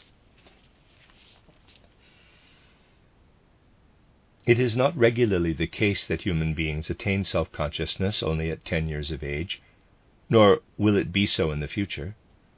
It will, however, be such that in the future the consciousness will go through the transformation that has been described, and this time is rapidly approaching. Esotericists must take up many of these things ahead of time. It is precisely for this reason that we have our theosophy and our esoteric development, so that we learn to understand the future. In the future, all human beings will constantly behold death beside them and experience death within themselves. Melancholy will be the basic mood of the soul, and suicide will increase in a frightening manner. Yet precisely there, in that world of death, is where we must seek Christ. When we can fill ourselves with an understanding of the mystery of Golgotha, the image of death will transform itself into the image of Christ, and then we will know where to find Christ. Without Christ, human beings would have to always go around with the feeling, I am dying into the death. Yet this feeling can give way to the knowledge, I die into Christ. This should be a quite special meditation, in blank morimur. Out of this mantra the strength can grow in order that human beings can maintain, in spite of the new consciousness of humanity, strength of life and soul courage, and feel themselves always united with that world in which Christ is present, and in which he is always with us and is all around us. In quotes, watch and pray should be the guide in order to attain that kind of consciousness of the Christ. All of this can be given real life for us if we again and again earnestly meditate our mantra, Ex Deo nascimur, in Christo morimur, per Spiritum Sanctum revivissimus. From God we are born. In Christ we die. Through the Holy Spirit we come to life again. The end of Record C. Record D. Today we will take up something that you must let live further in yourself meditatively, in order that it may help you to progress. It has often been spoken of that Christ, before the baptism in the Jordan, was in the cosmos and could be seen there by clairvoyance. Through the baptism, Christ moved into the sheaths of Jesus of Nazareth, and with the mystery of Golgotha flowed into the atmosphere of the earth and remained there. For some the question has arisen, where is Christ now? Where is he to be sought? The memory of human beings goes back to the 7th year, which was the beginning of the eye consciousness. Also, the form of the physical body is complete and only grows from then on. The eye consciousness comes about in this first 7-year period. Question: how would it be if the memory went back only to the 10th year, falling thus in the 2nd period? Let us assume that it would be so. Then everything would be different.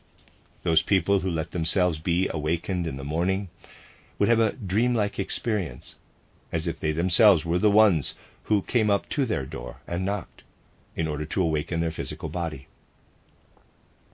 Or if they awakened, as they usually do, when it was light, they would have the experience that they themselves, as a light form, came up to their physical body, opened their eyes, and let the light ray into them. They would return to their physical body in the morning, knowing that they destroy the body through this, and that they bring the physical body toward death. Upon awakening, they would see death standing beside them, and melancholy would spread over their soul. Sleep would be a conscious dream life. There, consciousness would not cease. This is how they would experience the current condition of human evolution. Now, the eye consciousness will never wait until the 10th year to awaken, but humanity is progressing. Soul life is changing, and human beings will soon experience what has just been described. Had the mystery of Golgotha not occurred, they would be, with the progressing of materialistic culture, wrapped in deep melancholy, because the figure of death would be a constant companion. Through the mystery of Golgotha, the form of death will transform. For those who have taken into themselves the Christ impulse, the form of Christ. What was just described is the place where Christ is to be sought, and it is our task to prepare the time when the human being will thus experience awakening. Knowing these esoteric secrets, we should wait and look toward the morning star that will rise for humanity. The materialistic culture of technology creates courage for the physical life, but cowardice for the spiritual, for the strengthening of the soul forces. This is the reason the spiritual is denied. Therefore the angels inspired Kant to deny human beings the possibility of knowledge of the spiritual, so that the human soul forces, like a rubber ball, once pressed together and compressed, would spring up and with all the more strength and power grasp spiritual knowledge. The end of that esoteric lesson. Esoteric lesson given in Stuttgart on November 23, 1913. Record A. Why is it that esotericists who have practiced concentration and meditation for years may still have not attained sight into the spiritual worlds? In order to answer this question clearly, we need to look at what meditation actually is. When we want to meditate, we must have the will to turn away from outer things. We do not want them to exert any influence on our thoughts any more. Outer things should not disturb us in our devotion to the spiritual. Yet, outer occurrences and thoughts constantly push their way before our meditating soul. They want to turn us away from our meditation and hinder our devotion, and so we must exert the greatest willpower to fight against them. If we want to examine who exactly fights against our better will, the following example can perhaps give some clarification. Let us assume that a stranger approaches us and says, quote, "You are a fickle person," close quote. 99% of the time we would be disturbed by this. because until now we had thought we were quite good esotericists, who have each searched our own inner being regarding our faults. And now a stranger comes and maintains the opposite. In exactly the same way that the stranger stands in front of us, so too, something in all the thoughts that shove themselves into our meditation appears before us. We believe we do not know what this is, and yet it is our own self that reveals itself in all of these thoughts, and shows us how fickle we really are, and how little we can free ourselves from our daily cares and desires. What always presses into us during our meditation, though we wish to separate ourselves from outer things and to unite with the spiritual, is our streaming life of desires. In the pictures of our daily life, this life of desires streams ceaselessly into our thinking and resists our efforts when we try to connect with the spiritual realm. That this happens can be of benefit to us, because we therefore come to know ourselves in our desire life, which is constantly flowing into these pictures and thoughts. It must lead to the self-knowledge that we have, until now, practiced superficially. Yet usually we will reach for all kinds of excuses, because we do not want to condemn ourselves or hold ourselves accountable for anything. This is the reason that vision into the spiritual world remains closed to us. Our life of desires draws a veil in front of it. If we would turn our attention away from the occurrences and experiences of our desire life, if we would turn our eye and our devotion to the spiritual, we would have already had success long ago. To use a trivial example, even if we were to bring only so much attention to our meditation as we do for all kinds of social conversation, or also for new information about friends, we would rapidly progress in our knowledge of the higher worlds. We would then push back our eye that is defending itself. Our thoughts are nothing but memories of earlier occurrences, and these occurrences are nothing other than desires that we have felt. If they had not been pleasurable to us, we would not have stored them in our memory. If we examine our memory, we will find that everything we have enjoyed the most is buried within us. Everything toward which we were indifferent, for which we did not have special interests or have not had pleasure in, disappeared from our memory. It is exactly like the school children who cannot remember in later years the small specific details of their studies, because during the school years they were not so interested in the content, and therefore these details did not leave so deep an impression on their memory. It is also necessary that we bring devotion and dedication to our esoteric development. It is not the method we use to meditate that should influence us, nor should we wish to meditate often in order to have many experiences in the spiritual world guide us. All of that should not move us, as we would thereby see only our own wishes, because Lucifer would reign over us then. We will not free ourselves so easily from the world of Lucifer and Ahriman. When we believe to have practiced thorough self-knowledge and yet seek excuses for ourselves, it is Ahriman who stands beside us. It is just as much Ahriman when we seek excuses after someone says that we have done this or that badly. We love Ahriman and Lucifer too much. They accompany us through our whole life precisely because we love them so much. And why do we love them? We will give an example to try to make this clear. How does a mother calm her crying children? She does so by caressing them and stroking their face, which calls forth a pleasant bodily awareness.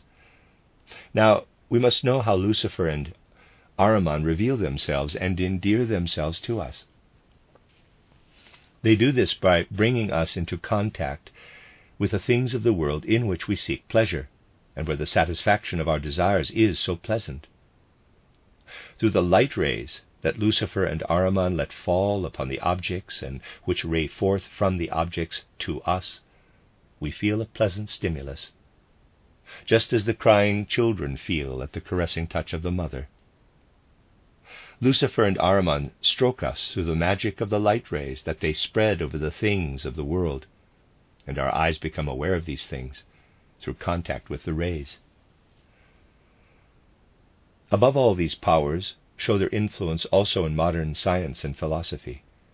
For example, in a conversation that a student of Schopenhauer's had with Nietzsche, Deussen maintained in relation to Nietzsche that denial of the will determines life, whereas Nietzsche said the ennobling of life leads to life.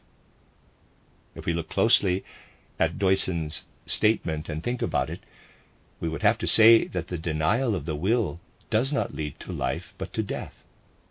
Drinkers and vagabonds who live in the state of will denial in relation to their desires, and do not keep them in check but allow themselves every pleasure offered, will not attain life, but will find a premature death. On the other hand, people who strive for the ennoblement of their will radiate the forces of a healing seed or germ with which their rays have connected. Scholars believe themselves, with the statements of Deussen, to have looked through crystal clear glasses, whereas their glasses actually had wooden lenses. We also see here that Ahriman stands before us because we ourselves do not let go of him in all our affairs in life. That is how much we love him. It is necessary to become clear about this, because we must quite consciously recognize Lucifer and Ahriman in what we do or do not do, and especially there where these powers want to stand between us and our meditation in order to deny sight into the spiritual world. The time has come when we must strive to develop ourselves for spiritual knowledge by forming in ourselves the spiritual organs of clairvoyance, so that these organs do not dry up and languish. Slowly and gradually, we must grow in the spiritual realm out of which we are born, ex Deo nascimur. In the beginning of our life, which has its source in the Godhead, we were still imbued by the divine spiritual forces. They work on children until the change of teeth. They still work in the milk teeth. The change of teeth is completed in the 7th year, and the new teeth, intended for this life, appear. Thus, everything with human beings is renewed. The old is pushed away by the new. The hair falls out and is replaced by new hair, and the fingernails are cut and grow again. With the falling out of the first teeth, the milk teeth, the spiritual forces that have worked on the building up and growth of the child have reached their end. Now other forces or beings begin to work on the building up process for the current incarnation. With this building up, however, the decline and dying of the organs begins immediately. They gradually approach death, for even every thought we think causes destruction in the brain cells. Matter is ordained to a slow dying, in Christo moremur. We grow slowly toward the spiritual. Our hair becomes white, and all of our organs pass over into the spiritual. Our whole body strives toward spiritualization. It will be resurrected again in the Spirit, per spiritum sanctum revivissimus. The end of Record A, Record B. Esotericists must become more and more aware that the world is complicated. When we human beings come into the physical plane, something takes place during the first year of life that we can compare with the fight that spiritual beings fought before the creation of old Saturn, in order for Saturn to be able to come into being. This is the fight of the spirits of personality, who worked from within, with the spirits of will, who worked from without. In the first year of our life on the physical plane, we must fight and overcome what we have within us that is inherited. We must thus struggle with the spirits of will and with our personality. This fight takes place around us in our first year of life. If we examine children, they become similar to their ancestors only later in life, and this is so to the extent that heredity, which comes from the spirits of will, prevails over what is individual, over what the spirits of personality represent. We love being caressed. We love to enjoy ourselves. Ahriman strokes and caresses us, just like we caress a child. It makes the child feel good. It is Ahriman who whispers the excuse to us for what we do. He says, "You could not have done it any differently. You cannot help it," etc. Lucifer strengthens and increases our egotism. There is also a third being that comes to us, the unknown, and says, "You are a superficial human being." This irritates us. What we experience in meditation as disturbing thoughts is the unknown who says this to us. And indeed, we are ourselves this being. It is uncomfortable to discover how and what we are. People go to church and pray to beings whom they love. Often we have the name of Christ upon our lips, but we really mean Ahriman. Concerning the first and second teeth, it is only with the first teeth that we are immortal. The pushing from the spiritual human being brings forth the second teeth. All memory is egotism that has become fluid. We remember what once stimulated desire in us. The stronger the desire was, the better the memory. In meditation, nothing stimulates our desires. For this reason, the desire nature revolts. The desire nature wants to be stroked, and this does not happen in meditation. School children learn a lot that does not stimulate their desires.